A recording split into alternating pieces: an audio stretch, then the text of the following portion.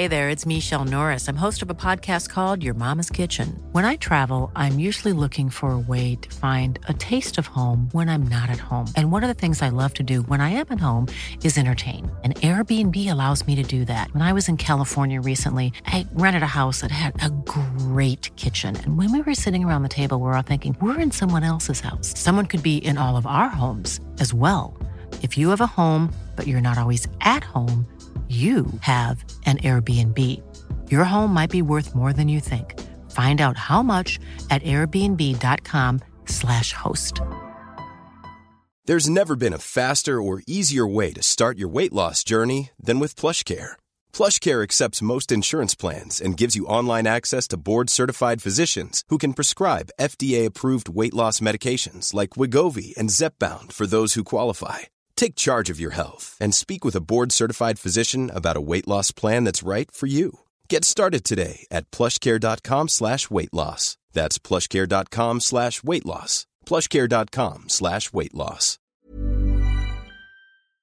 Welcome to the A to Z of David Bowie. I'm Mark Riley, and that colourful character is Rob Hughes. As you'll be aware, the A to Z of David Bowie is free to download. Lunacy. But if you'd like to support us along the way and be a member of an exclusive Bowie club, you can, and here's how. There's an exclusive Bowie members club called Cheap Things, and for just $5 a month, wow, you can be part of it. Right, so now you're thinking $5 isn't much, but what exactly will I get for my hard-earned cash? Well, in short, you'll get lots of great new exclusive material delivered to your door. Well, computer actually, Mark. Via a system called Patreon. That's right, Mark. Patreon is a payment system that allows you to contribute your monthly subscription and offers you a portal to access the exclusive material. Material such as interviews with Bowie's cohorts and friends. There'll be regular filmed Bowie quizzes, Bowie guitar tutorials, unreleased archive written material, competitions, and perhaps most impressively, short films featuring the Cheap Things team. That'll be me, Mark, Howard Knock and Jason Reed, visiting various Bowie places of interest. And much more besides. All this for just $5 a month. So if you can't resist, simply go to patreon.com, that's patreon.com/cheapthings, all one word, and join up. There's also a website, bowie@cheapthings.com. Book early. S is for Stage, which was recorded on the Isolar 2 tour, wasn't it, Bob? Indeed. The Isolar 2 tour, also known as the Low Heroes tour or the Stage tour, was a worldwide tour by Bowie that opened on the 29th of March 1978 at the San Diego Sports Arena and continued right through North America, Europe and Australia before ending at the Nippon Budokan in Japan on the 12th of December 78. Not long after filming Just a Gigolo in March 1978, Bowie flew to Dallas, where he started rehearsals for the biggest concert tour of his career thus far. Now, originally, Brian Eno planned to be part of the tour band, but he had to drop out due to health reasons. The band only had 2 weeks to rehearse for the tour. Carlos Alomar was the tour's band leader and drove the rehearsals, as he would do often. You could say he drove the van. He probably did. They were really struggling with 2 weeks. Bowie told one interviewer before the tour, "I'm going out as myself this time. No more costumes, no more masks. This time it's a real thing. Bowie, Bowie." Fair enough. The set list for the performances was made up of tunes from the previous year's albums, Low and Heroes, with the second half of each performance opening with a 5-song sequence from the rise and fall of Ziggy Stardust. Bowie had the band learn the entirety of the Ziggy album in rehearsals, although most of the songs were never performed live on tour. The mellow instrumental Art Decade typically followed the Ziggy Stardust tracks. Songs from the 1976 album Station to Station were the closing numbers. In the late 80s, Bowie regarded some of the songs he performed live on the tour as a bit ponderous, referring specifically to some of the long instrumental performances such as Warszawa. Despite having said there would be no more costumes, no more masks, Bowie did wear a number of flamboyant outfits. Designer Natasha Kornilov was brought in, having worked with Bowie, of course, before at the Rainbow in 72 and also on the 1980 Floor show, and resulting in a look that involved snakeskin drape coats, sailors' caps, and as one reviewer put it, huge baggy white pants. Yeah, I was going to say he was barely, he wasn't romping around in cords and a V-neck sweater. No. That would have been good, wouldn't it? The stark fluorescent tube lighting approach of the previous 1976 tour was further developed and expanded to create a large cage of tube lighting. This enclosed the stage with the ability to pulsate during the slower instrumental pieces and flash frantically during the faster ones. Oh, sorry, still thinking about his V-neck jumper and cord. Perhaps a pair of slip-ons as well. Mr. Trick there. Anyway, the Australian leg of the tour included Bowie's first shows in Australia and his first large-scale outdoor gigs. For the first 2 dates, keyboardist Dennis Garcia, substituted for Roger Powell, who had a previous commitment with Utopia. The performances at Civic Centre in Providence, Rhode Island, Boston Garden and Philadelphia Spectrum were recorded for the live album stage. Tour pianist Shawn Mays recalled that for the show that night, they slowed the tempo down of most of the songs for the recording, the only night such a change was made. That's an odd one. Well, it is, but it does. Some of the stuff sounds really fast on it. I mean, I've not listened to it for a long time because I'm not very keen on that on the album, which we'll get to. But like, Hang On to Yourselves just sounds like it's a bit bonkers, really. Yeah. The Dallas Convention Center performance in April 78 was filmed with 6 songs: What in the World, Blackout, Sense of Doubt, Speed of Life, Hang On to Yourself and Ziggy Stardust, for broadcast on the US TV show entitled David Bowie on Stage. The performances at Earl's Court in London were filmed by actor David Hemmings, with extracts shown on the British TV programme The London Weekend Show. The film is yet to be released, apparently because Bowie wasn't happy with it. Hemmings remarked later, "David came down to Spain to see my cut of the film. He decided at the end of the day that he didn't want to release it." Yeah, who knows why? And the actual truth of the matter is that now some things are being released that Bowie wasn't, particularly enamoured with. So you never know. Maybe this will see the light of day now. He didn't like the 1980 Floor show. No, either. he didn't, did he? That's why it never came out. Yeah. And I don't think, actually, thinking about it now, I don't reckon that Bowie liked Cracked Actor either. Do you not think? Well, No. I suppose it did show him in a certain light. Well, he looked terrible in it, and he was obviously very paranoid. And for us watching it as fans, we were gripped and enthralled by it. But for him, it must have been quite a weird watch. Yeah, quite particularly painful. when he came out the other side of it and was healthy again. If you look at all of that stuff where he's in the limousine and his stomach's turning over and the police sirens and all that kind of stuff.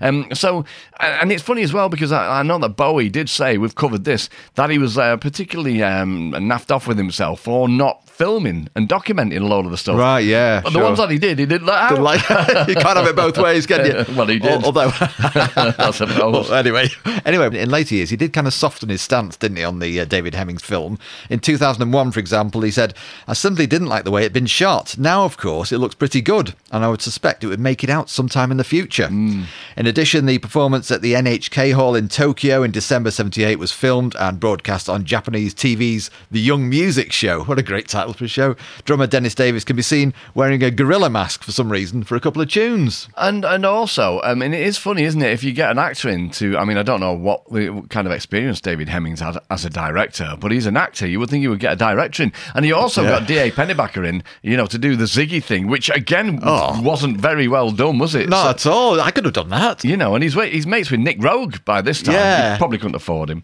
The final night of the Earl's Court performance was recorded by the RCA Mobile Unit with a live performance premiered of the song Sound and Vision, later released on the 1995 compilation album Rarest One Bowie. The tour band remembered that every show was taped for Bowie's private use, and the tapes were carefully guarded by Carlos Alomar. From Nicholas Pegg's book now, there were unruly crowds at Bowie's 2 Detroit gigs in April, leading to a break in the middle of the second show when the stage was cleared of a mountain of flowers, frisbees, scarves, toilet rolls and other projectiles. Earlier in the night, Bowie had changed the words of the Gene Genie to "Smiles Like a Toilet Roll" as yet another one sailed past his head. Bless him. We know he's always up for a laugh.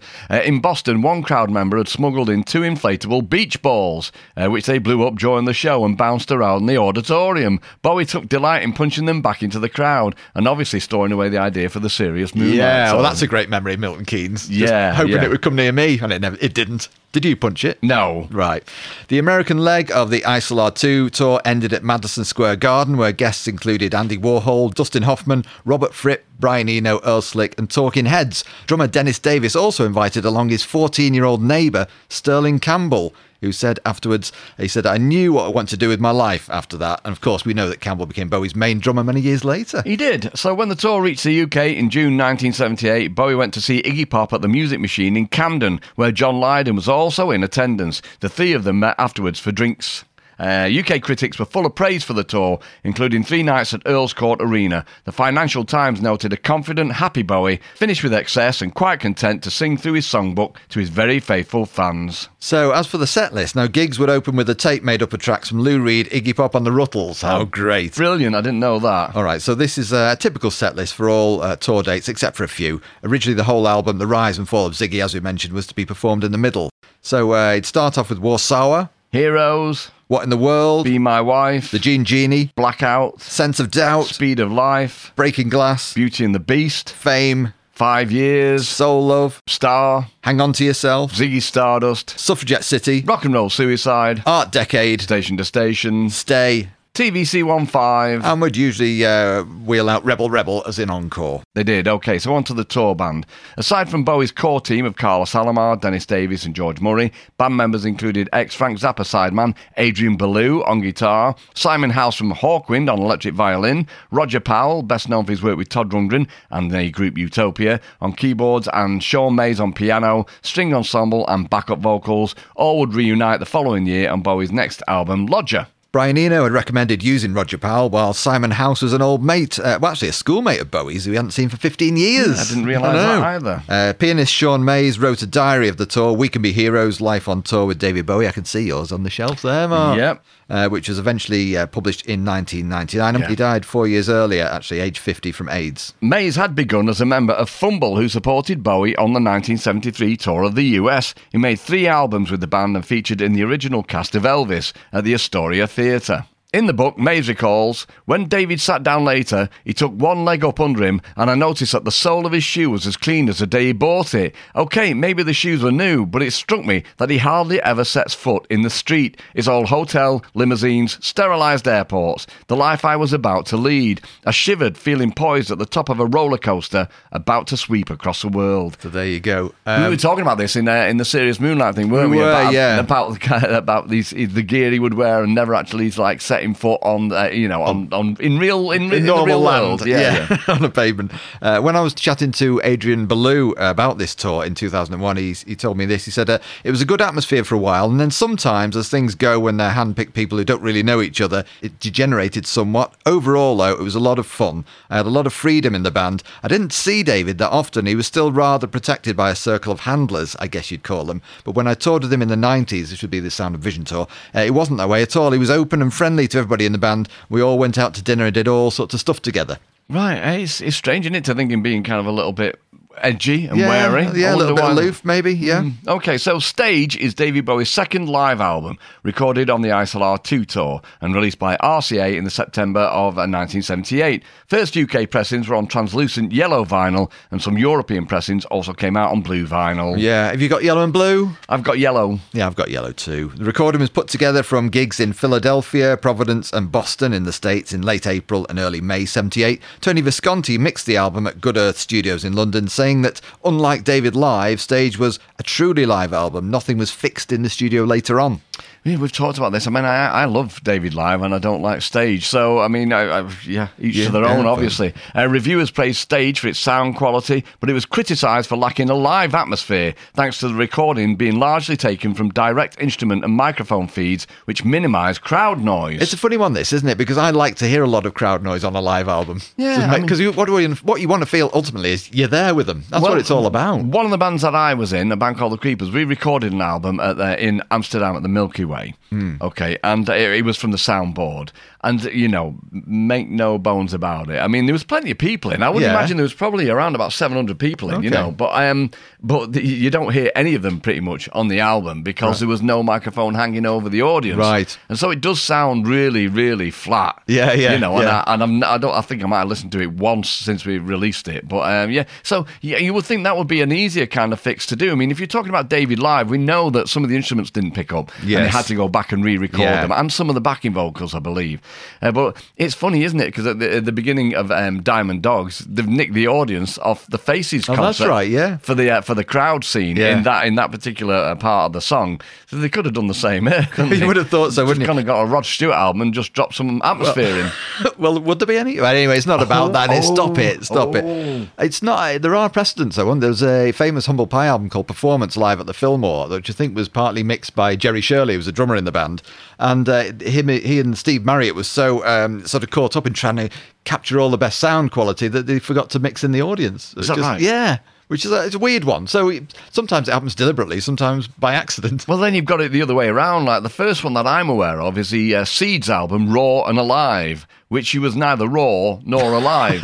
It was in the studio. Studio album, wasn't it? Yeah, and they dubbed a load of hysterical kids, maybe even from a Beatles album or something crazy like that. Yeah. And then later on, exactly the same thing happened with the Cramps for Smell of Female, which I believed up until just a couple of years ago was a live album from the Peppermint Lounge in New York. It's not. Oh, is it not? It was a studio album. That's news to me. Yeah. Right, so there you okay. go. So, getting back to Stage, as Bowie rarely tampered with the arrangements, in contrast to his method on David Live, Stage added little to what was available on the original albums, and hence was seen by some commentators as simply a marketing exercise that didn't do justice to a memorable tour. Right. Even the cover picture came in for criticism, more so because the rest of the package contained only variations of the same image. Yeah, and he was such a stickler for getting things right, wasn't he? Absolutely. It seems strange. Mind you, again, we're not really talked about the phenomenon of if you look at Station to Station and Low, they're just both stills from from the film it happened to be in at the time. Almost like a bit lazy if you think about it, though. Is that what you're trying to get at, Mark? I take it back. Yeah, he's bone idle and just did not care.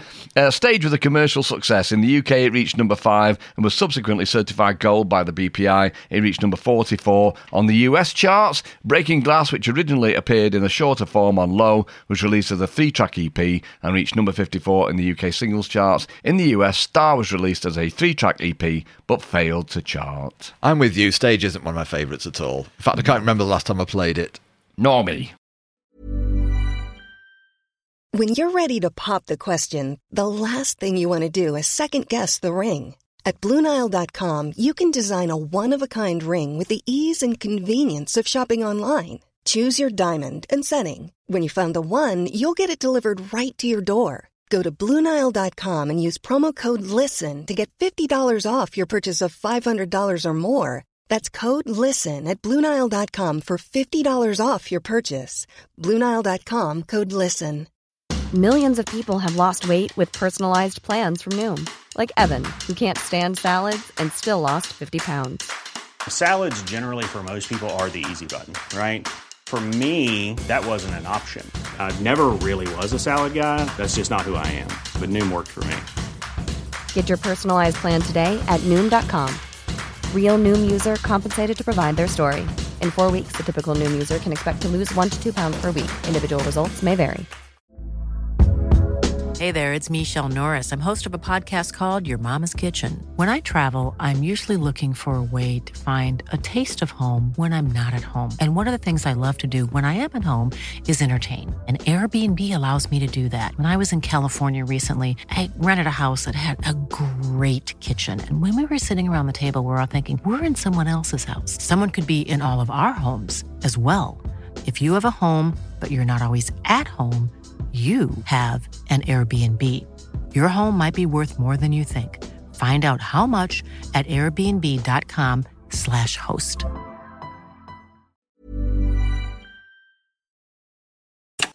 The A to Z of David Bowie with Mark Riley and Rob Hughes. S is for Solly, Bob Solly. Ah, Bob Solly, the keyboard player with the Manish Boys, whom David Bowie had been introduced to in July 1964 by his manager Leslie Conn. Recalling one of their first gigs, which was an open-air show in a field near Maidstone, Solly remembered, there was hay stacked up all around the makeshift stage. It was a hot day, but nobody turned up to see us, so we decided to enjoy it as a paid practice session. I clearly remember David doing the Kinks. You really got me. In November 1964, Bowie, Solly and Paul Rodriguez decided to try and write songs together. They came up with So Near to Loving You, of which Solly later said, we had trouble working out chord sequences. Although Davey could describe it, he couldn't actually play it. Oh, a bit like Captain Beefheart. Yeah, true. Solly played organ on Bowie's second ever release in early 1965, I Pity the Fool. Session musician Jimmy Page, who played guitar on it, said to Solly at the time, I don't think you're going to have a hit with this one. Nice. Nice to G him up there just before they went in. In May 1965, Solly and Rodriguez had been invited to write songs for American producer Shel Talmy. When they arrived at his office on Dean Street in Soho, they were surprised to find Bowie there too. He'd also been asked to write songs for Talmy and used the opportunity to tell them that he didn't want to carry on with the Manish Boys anymore. Oh, You have to wonder if that was a bit of a setup, don't you? I think it was a bit of a ploy, definitely. Sounds like it. Just incidentally, of course, we've covered Manish Boys, haven't we, in M, so if Yeah. you want to find the detailed history of the band.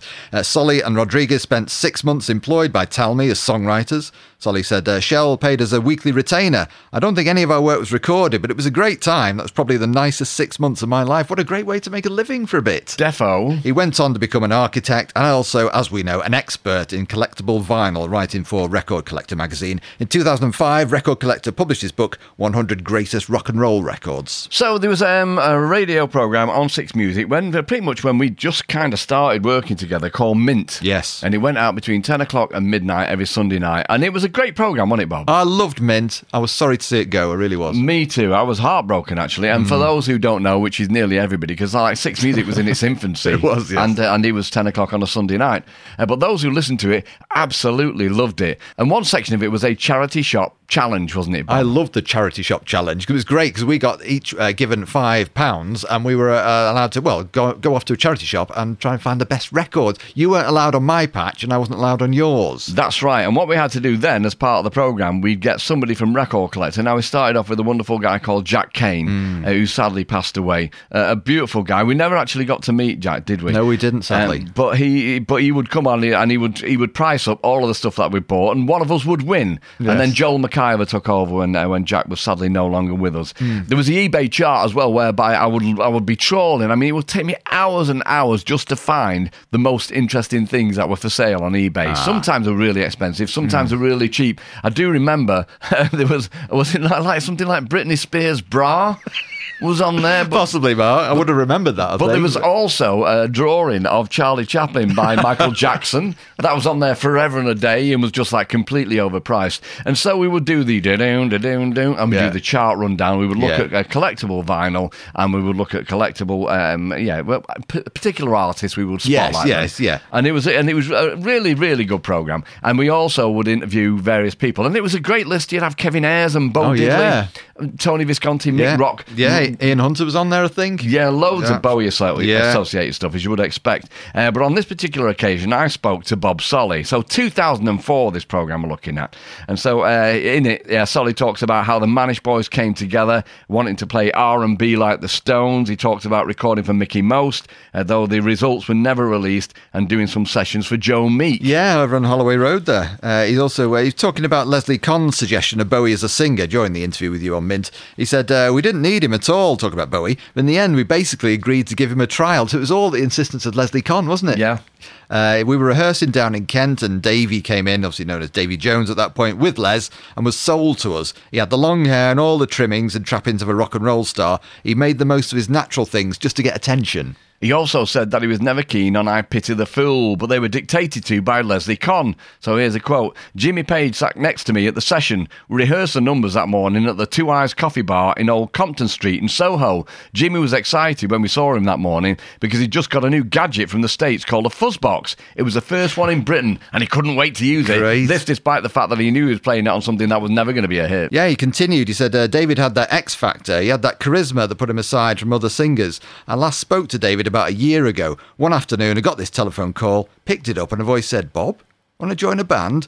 I said, "Yeah, who is this?" He went, "It's David." And we had a really good natter. Great stuff, okay. And so this is also from Kent Online, published in June of 2017. Music icon David Bowie has been immortalised in Maidstone thanks to a blue plaque commemorating his history and association with the town. Nick Topperhead, former drummer with The Clash, and Bowie's ex-bandmate Bob Solly were on hand to unveil the plaque in the Royal Star Arcade. And there are some good photos of this, by the way, if you ever look online. Dozens of music fans filled the floor to mark the special occasion at a place that Bowie played a number of times between 1964 and 65. He performed several times as part of Maidstone band The Manish Boys at the Royal Star Arcade, formerly the Royal Star Hotel Ballroom in the High Street in the mid-60s. The commemoration was arranged by Radio Kent as part of 47 unveiled across the country to mark BBC Music Day, based on listeners' nominations. Nick Topperhead, after unveiling the plaque, said, "I was given a list about 3 months ago to choose a suitable recipient, whether it be a place or a person connected to Kent." Topper continued. There were various gigs such as the Chislehurst Caves, the start of the Canterbury music scene. There was Noel Redding from Fat Mattress and Jimi Hendrix Experience, and he was born in Folkestone. But as soon as David Bowie was mentioned, he stood out a mile. Yeah, and Bob Solly added, "It's fabulous seeing the plaque here.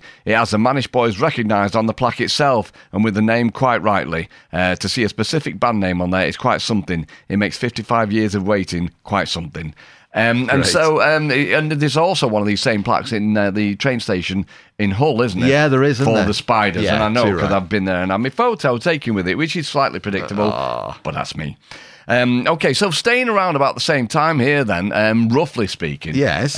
We've also got S is for the Society of Protection for Long-Haired Men, isn't it? It is indeed. Much discussed on this Go programme. on. In November 1964, BBC's Tonight Show interviewed the 17-year-old David Bowie, then known as Davy Jones, for a light-hearted TV feature.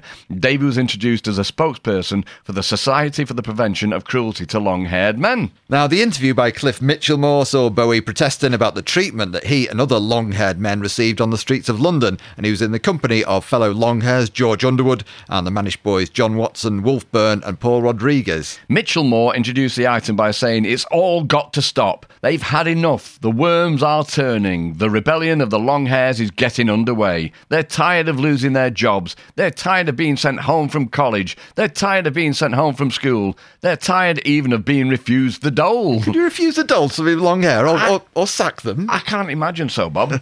Bowie had been seeking publicity for the International League for the Preservation of Animal Filament, which he then renamed the Society for the Prevention of Cruelty to Long-Haired Men. "I think we're all fairly tolerant," says Bowie in the show, "but for the last 2 years we've had comments like 'darling' and 'can I carry a handbag' thrown at us, and I think it just has to stop now." He's very, very sincere. He isn't is, very much. And angry. Mitchellmore asks if such behaviour surprises him because, after all, you've got really rather long hair, haven't you? "We have, yes," replies Bowie. "I think we all like long hair, and we don't see why other people should persecute us because of this." When Mitchellmore asks whether they got the idea from the Rolling Stones, Bowie says, "No, that's stupid."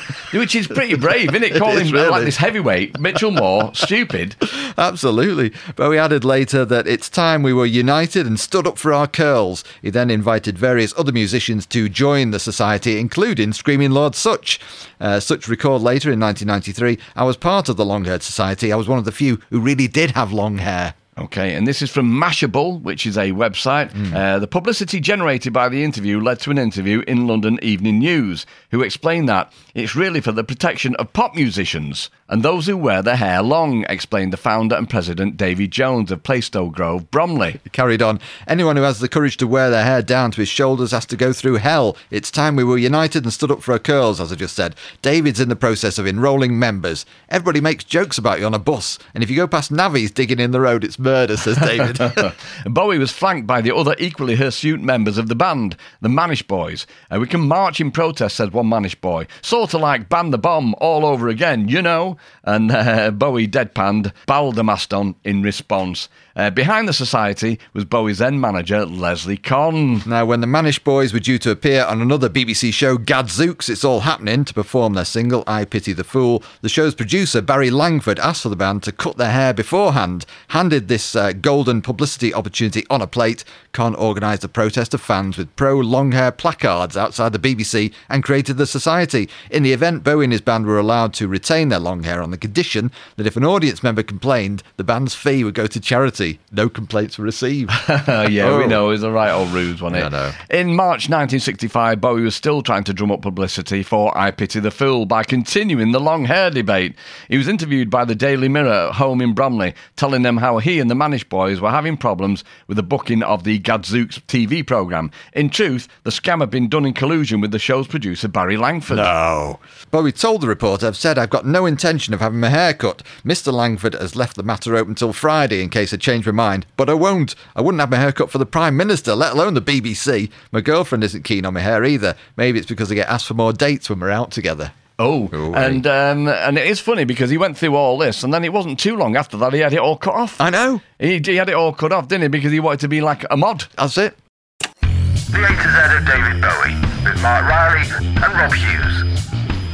S is for the Sims Brothers. The Sims Brothers Band, an American rock stroke jazz stroke R&B group formed in early 1974 in southwestern Connecticut. The group began as a trio. Frank and George Sims and Dave Spinner composed their harmonies set to an acoustic guitar and played local coffee houses. They regularly appeared at popular 70s Manhattan nightclubs like Tramps, Reno Sweeney's, Catch a Rising Star and The Bitter End. The trio became a true rock band with the addition of Mickey Leonard on lead guitar, Ted McKenzie on drums, Doug Shimmy Mackey on bass, and Rob Sabino on keyboards late in 1975. Ted moved on a few months later, and Bud Tunick replaced him after serving as the band's manager up to that time. I was hoping you were going to pronounce it Tunic there, Mark, but you didn't. You let me down. You might be right. They became regulars throughout Connecticut at clubs like the Players Tavern of Westport and Toad's Place in New Haven. In 1979, the listeners of WPLR, the area's largest and most popular rock radio station, voted the Sims Brothers Band Connecticut's #1 act. The original manager of the rock group, Boston, Paul Ahern, met the band at Westport Players Tavern one evening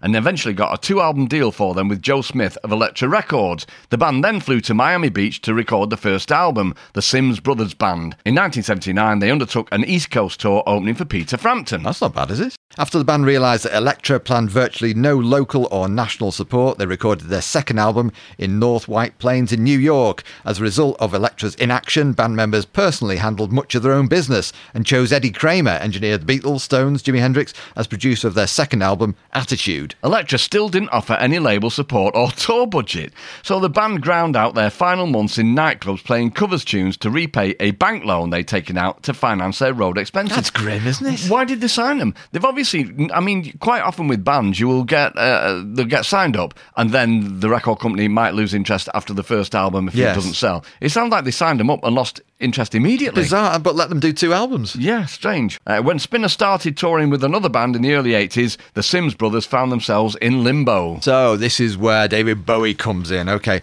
this is from an article in Inverse magazine that came out in April 2016. While we were still recording in the studio with David, as we were leaving the last day, he said, "Oh, Frank, can I have your phone number?" Sims says, "And I'm dying. I can't believe David Bowie's asking for my phone number."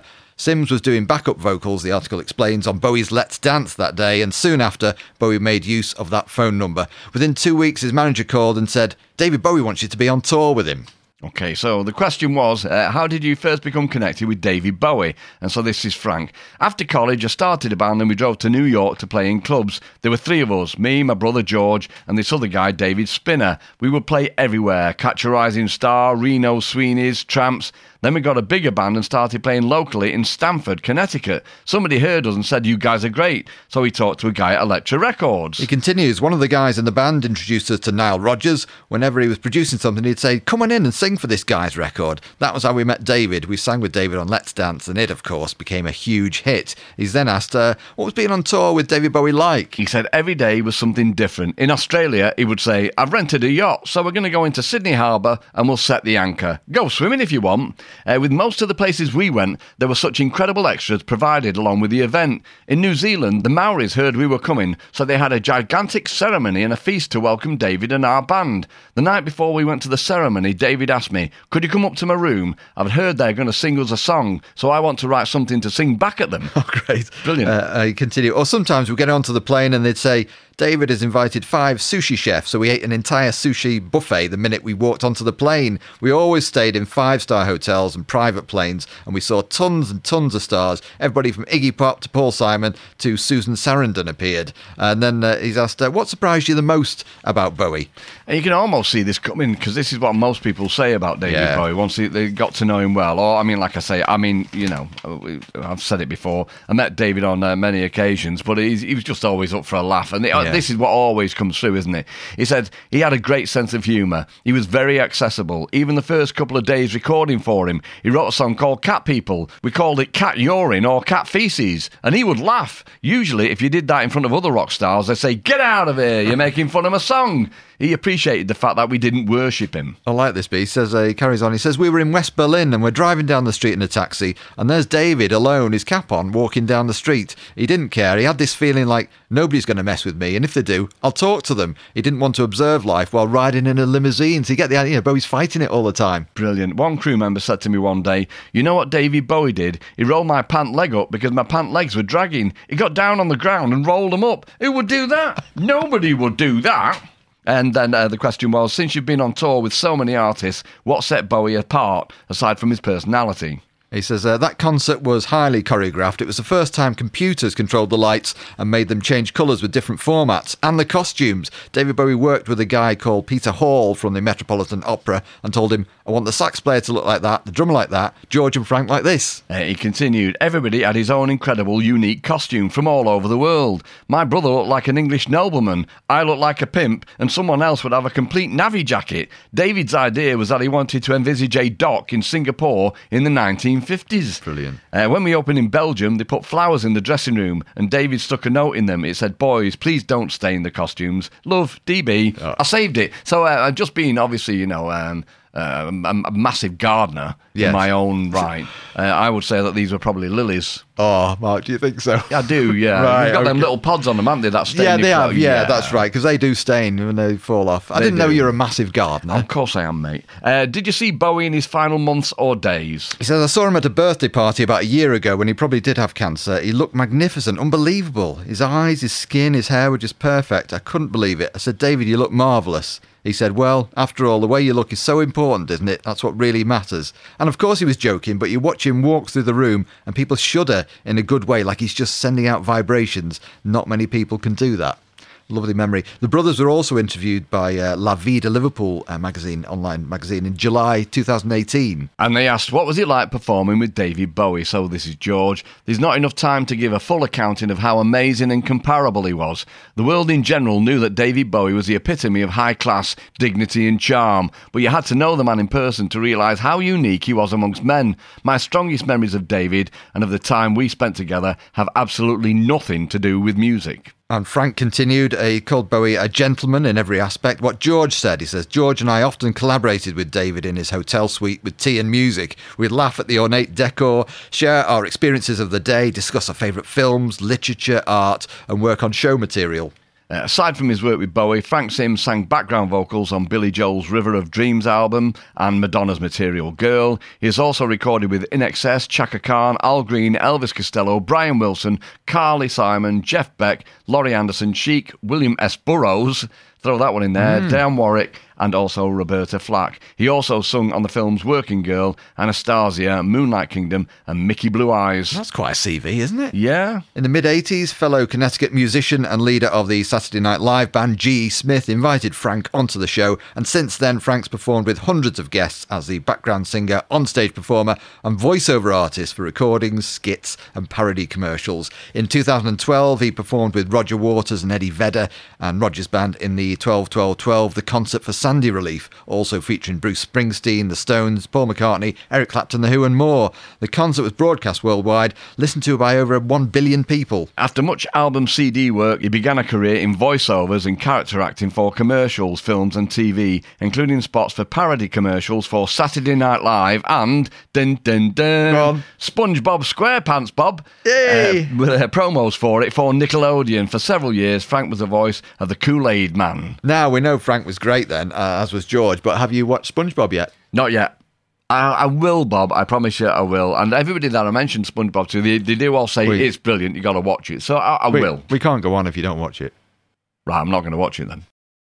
So that's it for this episode of the A to Z of David Bowie. But once again, before you go, if you'd like to support us along the way and be a member of an exclusive Bowie club, you can, and here's how. There's an exclusive Bowie members club called Cheap Things, and for just $5 a month, wow, you can be part of it. Right, so now you're thinking $5 isn't much, but what exactly will I get for my hard-earned cash? Well, in short, you'll get lots of great new exclusive material delivered to your door. Well, computer actually, Mark. Via a system called Patreon. That's right, Mark. Patreon is a payment system that allows you to contribute your monthly subscription and offers you a portal to access the exclusive material. Material such as interviews with Bowie's cohorts and friends. There'll be regular filmed Bowie quizzes, Bowie guitar tutorials, unreleased archive written material, competitions, and perhaps most impressively, short films featuring the Cheap Things team. That'll be me, Mark, Howard Knock and Jason Reed, visiting various Bowie places of interest. And much more besides. All this for just $5 a month. So if you can't resist, simply go to patreon.com, that's patreon.com/cheap things, all one word, and join up.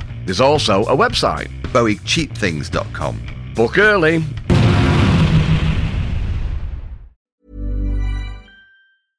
Imagine the the softest sheets you've ever felt. Now imagine them getting even softer over time. That's what you'll feel with Boll & Branch's organic cotton sheets. In a recent customer survey, 96% replied that Boll & Branch sheets get softer with every wash. Start getting your best night's sleep in these sheets that get softer and softer for years to come. Try their sheets with a 30-night guarantee. Plus, get 15% off your first order at bollandbranch.com. Code BUTTERY. Exclusions apply. See site for details.